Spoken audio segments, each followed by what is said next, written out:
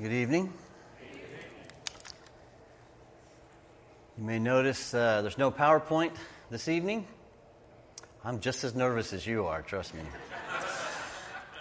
It's not my normal speaking style, but it's a little bit different lesson, as Marty stated. It's more of a personal nature, so might even be a little tougher on some levels. But I have it all typed out.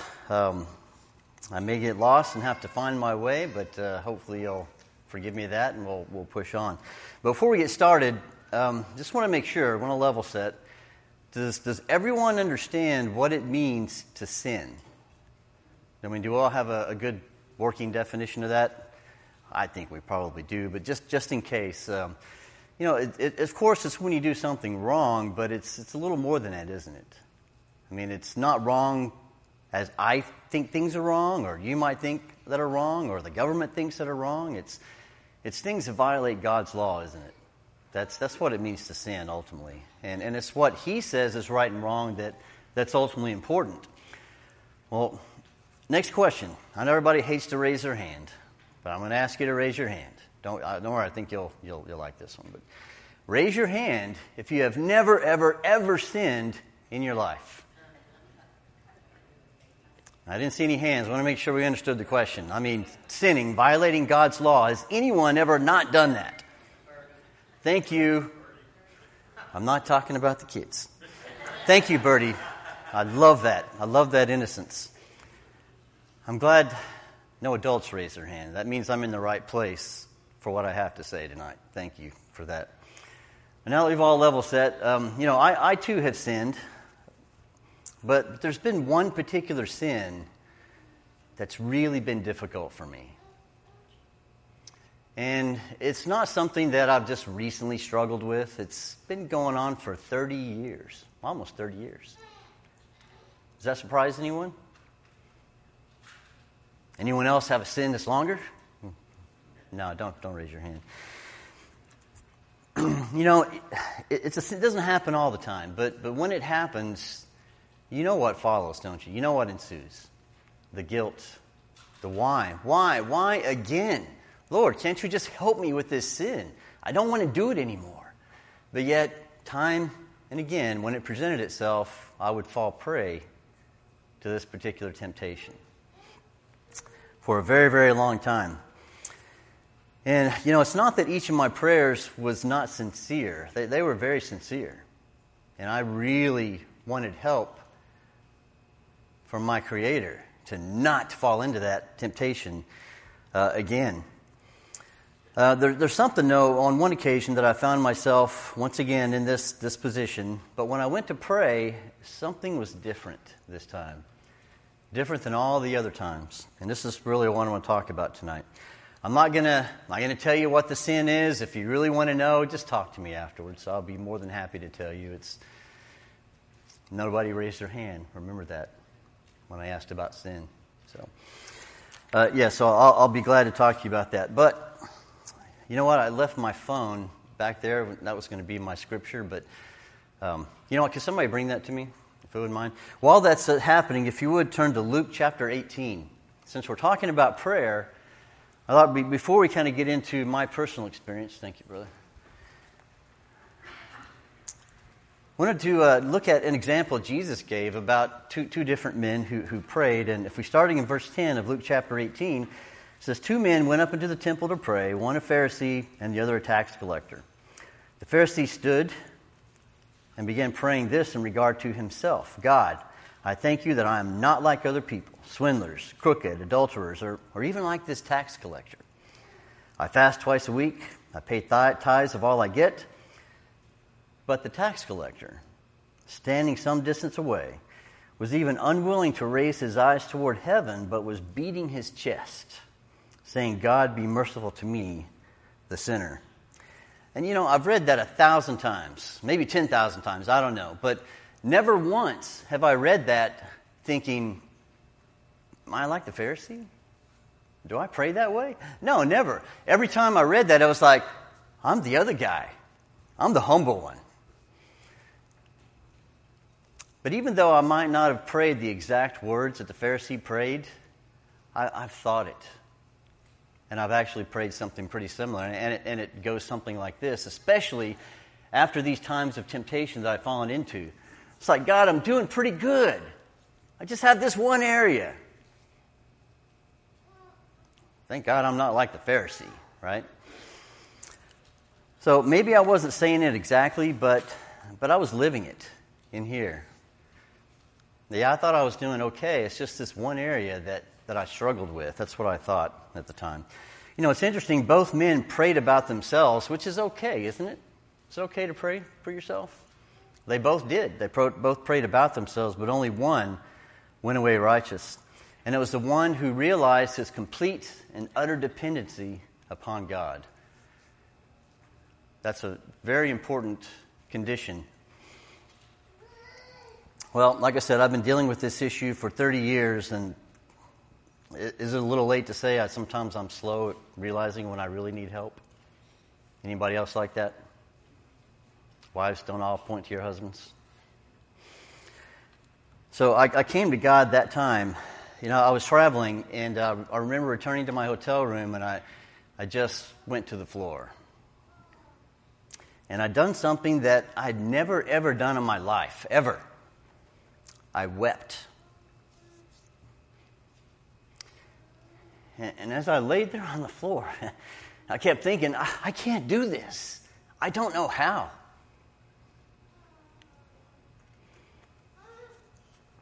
I kept saying the same thing over and over to God. I said, God, I can't. I can't do this. I don't know how to do this. And I'd prayed for help before, but this time I said, I don't know what I'm doing. I don't know how to get out of this. Over and over and over again.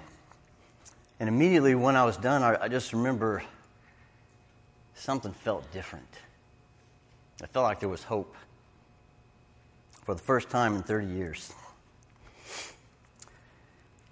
You know, it's not that I wasn't sincere about the other times that I prayed. I was very sincere, and I very much wanted to not do the thing that God didn't want me to do.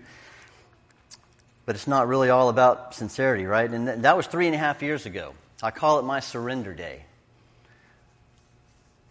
When I fell to the floor, just broken, not knowing how to fix it. And I'm a fixer. I'm an engineer. I do this for a living. I fix things. I engineer things. I create solutions. I couldn't engineer my way out of this. I didn't know how. You know, when people ask sometimes, like, you know, I noticed something's different. You know, what happened? I said, well, I tapped into the greatest possible power that there is. I said, well, tell me more. What do you mean you tapped into the greatest possible power? And if it's a Christian, I'll say, well, you know what, first 3 verses of John chapter 1, right? There was nothing that came into being that didn't come in through God. He created everything. That's pretty powerful, right? And to give you an idea of this power, if you remember back, anybody old enough to remember 1977? The Voyager 1 spacecraft was launched by NASA. And they launched it out in a particular direction, and the idea was to get fantastic photos of the outer planets, like Pluto. It was a planet back then. And it did. It reached the outer planets, and it gave us tremendous knowledge and beautiful pictures, just eye-dropping, eerily barren, I like to call it. Earth's a special place, trust me. But this probe was traveling, and still is, 1 million miles a day. And I thought I was a frequent traveler. 1 million miles a day for the past 46 years. Well, how far is it? Where's it at right now? You know, it's not even outside of the influence of our solar system. 1 million miles a day, 46 years, and it's not outside of our sun's influence. Well, how much longer until it's outside of the influence? 30,000 years. At 1 million miles a day. You see how big just our solar system is? It's big. The galaxy we live in has more than just one solar system. As big as our solar system is, there's about 200 to 400 billion solar systems in our galaxy. Is just our galaxy a big place? How many galaxies are there? With hundreds and billions of solar systems. We once thought there were 200 billion galaxies. Now we think there's more than 2 trillion. Thank you, James Webb. The universe just got a lot bigger. You know who did that? The greatest possible power there is. And the more we look, the further we look, just the bigger it gets and the more awe-inspiring it is. That's what you do when you need help. You go to someone that can help you.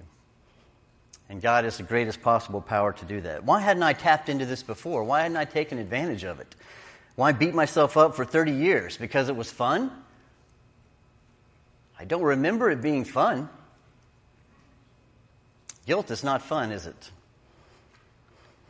Well, I want us to turn to Mark chapter 6, verse 45, and take a look at something else that I've noticed for the first time.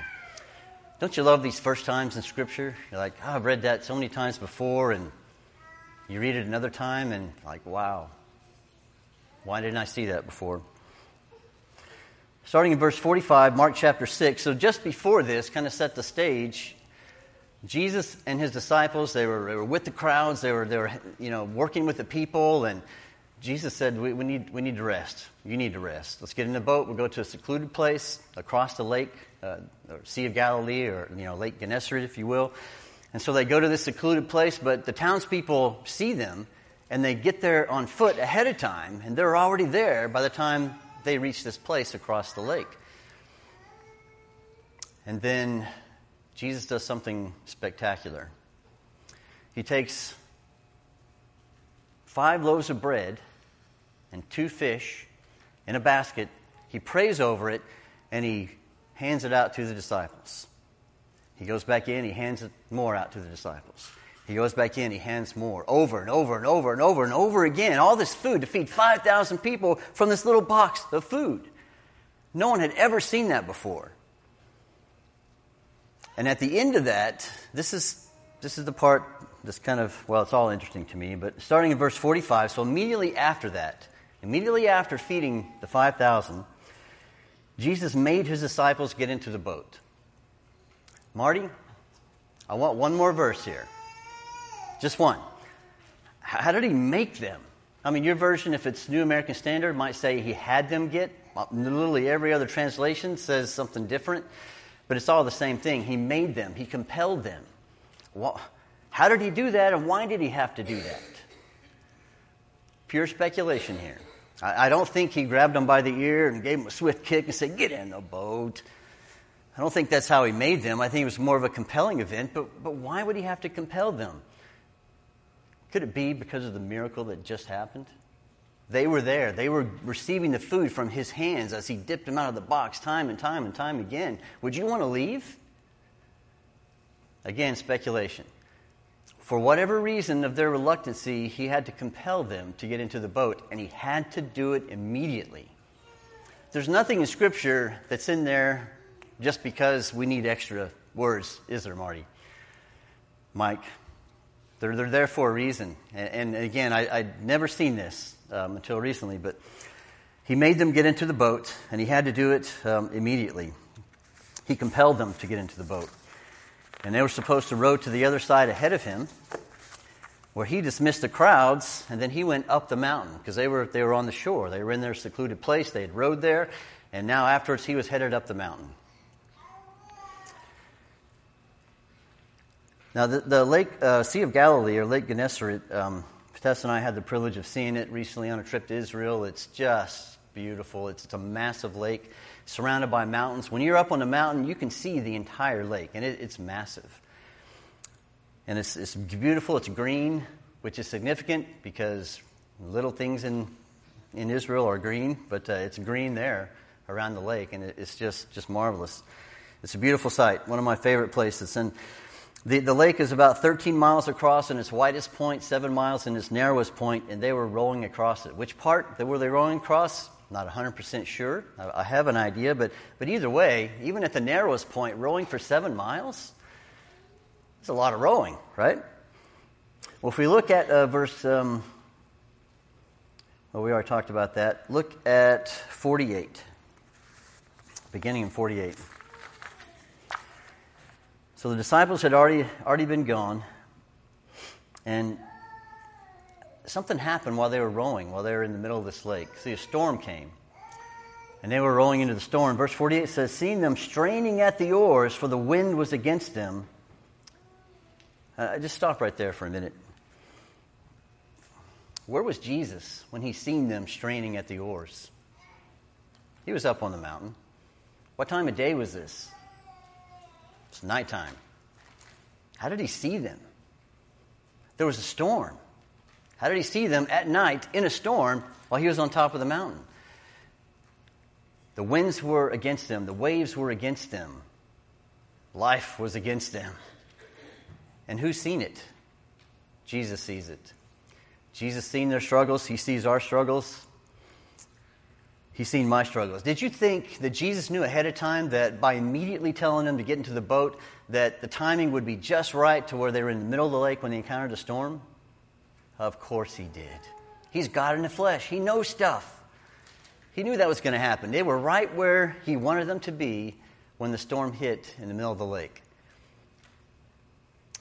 But they had just obeyed their master. He had told them to go. They were reluctant, but they went. They obeyed, and now they find themselves in a storm. Have you ever given your life to God, being obedient, and then find yourself in a storm? You don't have to raise your hand. Well, on my day of surrender, as I call it, December 18th, 2019, that I came to God completely broken, emptied myself completely, and said, I don't know how you're going to do it, Lord. Whatever you want me to do, I'll do it. And just a few months later, there was someone very close to me that received a fatal diagnosis. Someone that I loved very much. And it was a big blow to me, and that was the second time in my life that I wept. Within 2 months of each other. Never wept before. Didn't even know what it means to weep. But I wept. And about that same time, it was on my birthday or near to my birthday, I got a diagnosis of cancer. And all of a sudden, I felt like I was straining against the oars. That the wind was against me, the waves were against me, and life was against me. And you know, some storms, they come and go quickly, but others linger. Well, a couple of months later, I was diagnosed with Raynaud's disease. I'd never heard of Raynaud's disease. Sounds like something the French get. It's a French spelling anyway. No, I had it, and it's the capillaries in your fingers shrink up. They stop pumping blood to the ends of your fingers. They turn white. And if you can't get the circulation back in a certain amount of time, your cells die, and, well, that's not good. When the blood does come back, it's very painful when that happens. It's called an idiopathic disease, which is a fancy way of saying nobody knows why you get it or where it comes from. It just happens. It's one of those diseases. Well, a couple months later, I had to have a second stent. Actually, I forgot about the first thing there. August 18th, I had a heart attack. Many of you know that. It was a STEMI heart attack, STEMI, which it's a big word there. STEMI is ST, like elevated myocardiac infarction. It's a big word, but it means you're having a heart attack. It's another way of saying a widowmaker. A lot of people don't survive that. I had 100% blocked left anterior descending artery. And when you're having a STEMI heart attack, your heart is literally dying. It's being deprived of oxygen, and your cells begin to die. Cellular death is normal in the body, but it's not supposed to happen this way in the heart. The staff told me after another 20 minutes I might not be alive, and then I suddenly felt like I was really straining against the oars at this point. Well, after the Raynaud's disease, a couple of months later, I had to have a stent, and a couple of months after that, I slipped in my driveway and broke my neck, C6 vertebrae. I was on my way to cardiac rehab. 12 weeks of cardiac rehab after a heart attack, and they want to hook you up to monitors and watch you do exercise, and I was on my way there to one of those sessions. And I remember laying there after hitting my head and just thinking, am I okay? What do I do? And it's kind of slowly moving. I got up and, okay, I think I'm okay. I got in my truck. I went to rehab. I got hooked up to the monitors, got up to the rowing machine. I rowed for 4 miles. And at the end of my session, I thought, what if I have internal bleeding? I'm on blood thinners now. I told you I was slow. The nurse said, you need to go to the ER right now. You know, my wife was in the house when this happened. The first she heard of it was when I sent her a picture of me in a neck brace in the ER. She was not very happy. Well, my neck was healing, and about a month later, I had a second heart attack. This time it was my circumflex artery, 100% blocked. Another STEMI heart attack. Another widowmaker, as they call it. Listen, when we decide to do what's right and give ourselves to God and be obedient to Him, life is easy, isn't it? No. Where does it ever say that? Where's that promise? Well, if we fast forward a little bit, skipping a plethora of other health issues, on April 24th, I had my third heart attack. It was the worst of the three. I was 2 hours in the cath lab, no sedation, had 100% blocked right coronary artery. It was another STEMI heart attack. 3 widowmakers. I joked to my wife the other day, whatever you're doing to try to kill me, it's not working. But by the way, if you really want to upset your wife, call her up on her cell and say, just so you know, I'm driving myself to the heart hospital. I'm having another heart attack. Thank goodness I didn't follow through with that plan. So why the storms? I'm being obedient. I'm not giving in to temptation. Why? Why all the storms? Well, like I said, Jesus seen his disciples, fourth watch of the night. They were straining at the oars, and the idea here is that they were tormented in their rowing. The waves were against them. The water was against them. The highest power, though, there is in the universe sees your struggles, and he sees my struggles. You know, and Jesus came walking through that wind and on those waves with ease. The very thing that was giving the disciples a hard time, he was walking on them. And in fact, he was intending on passing by them. Verse 48, I believe it says. He was walking faster than they could row. The things that were giving them struggles and against them, it's no problem for Jesus. No problem at all. And when you think about the kind of power we have that we can tap into, that the struggles we have that we think are monumental, can't be overcome, that's not true, is it? We have someone that can overcome them. And, you know, in my case, all these storms that I call them, you know, I say, well, God's not ready for me yet. And people say, ready for what? I don't know. But I think back to Joseph. Remember Joseph? How his brothers were insanely jealous of him and they sold him into slavery. How long was he a slave? Was it 13 years? See, he was being shaped into the man God wanted him to be for 13 years in his condition so that he could be fit to lead a nation. And not once do I read where after Joseph was released that he went to Pharaoh and said, man, 13 years, and where was my God at? Why did he abandon me? No. He was a good ambassador. He didn't do that. Another way to look at this, we look at James chapter 1, verses 2 through 4. Consider it all what? You should know this one by heart. Consider it all joy, my brothers and sisters, when you encounter various trials, knowing that the testing of your faith produces endurance, and let endurance have its perfect result, so that you may be perfect and complete, lacking in nothing. You know, again, I've read this verse many, many times before. Okay, trials produce perseverance, endurance, and I see the end result, that's great. But it wasn't until that day that I looked at my own life and came to God as being broken. And now I see these storms that may be happening in my life as a way to lead me to being complete. My brokenness to be over, to being perfect, lacking in nothing. How beautiful is that? Thank God for the storms. I wouldn't have said that 3.5 years ago.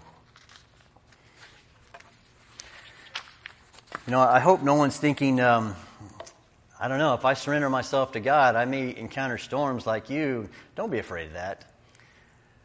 I tell you, because of these storms, I don't complain because every day is a gift now. The people in my life are a gift.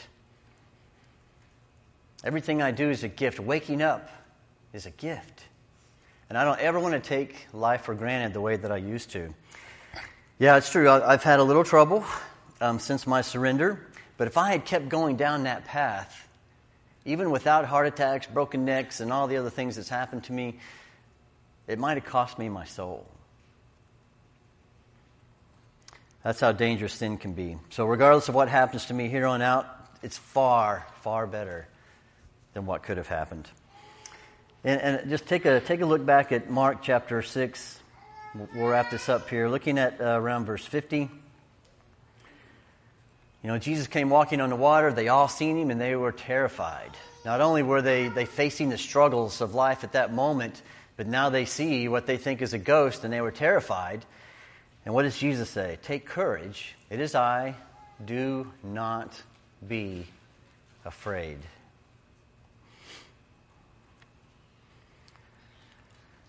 And it's interesting in verse 51, Jesus got into the boat and the trouble immediately stopped.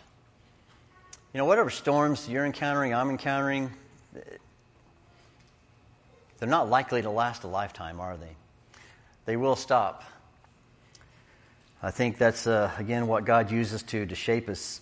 I remember when I started flying years ago, commercial aircraft, that we'd encounter a storm and I would just grip the arms of the seat. Especially when you're going up and down, your altitude loss, altitude gain, and your stomach churns, and just gripping the seat. But now, I can sleep through it. Not just recently. This has been some time. People ask, how can you not be all anxious and tense about it? I said, there's absolutely nothing I can do about this situation.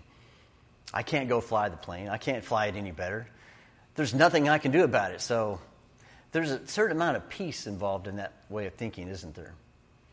When I completely place my life in the hands of the pilots, thinking that's all I can do. I can't do anything else. But when I did that with God, the outcome is it's better than not going down in a plane, isn't it? But even with Jesus, got into the boat, the winds stopped immediately. We can become stressed in life when we try to deal with things on our own, and sometimes that stress comes because we're involved in things we have no business being involved in. We take on too much sometimes.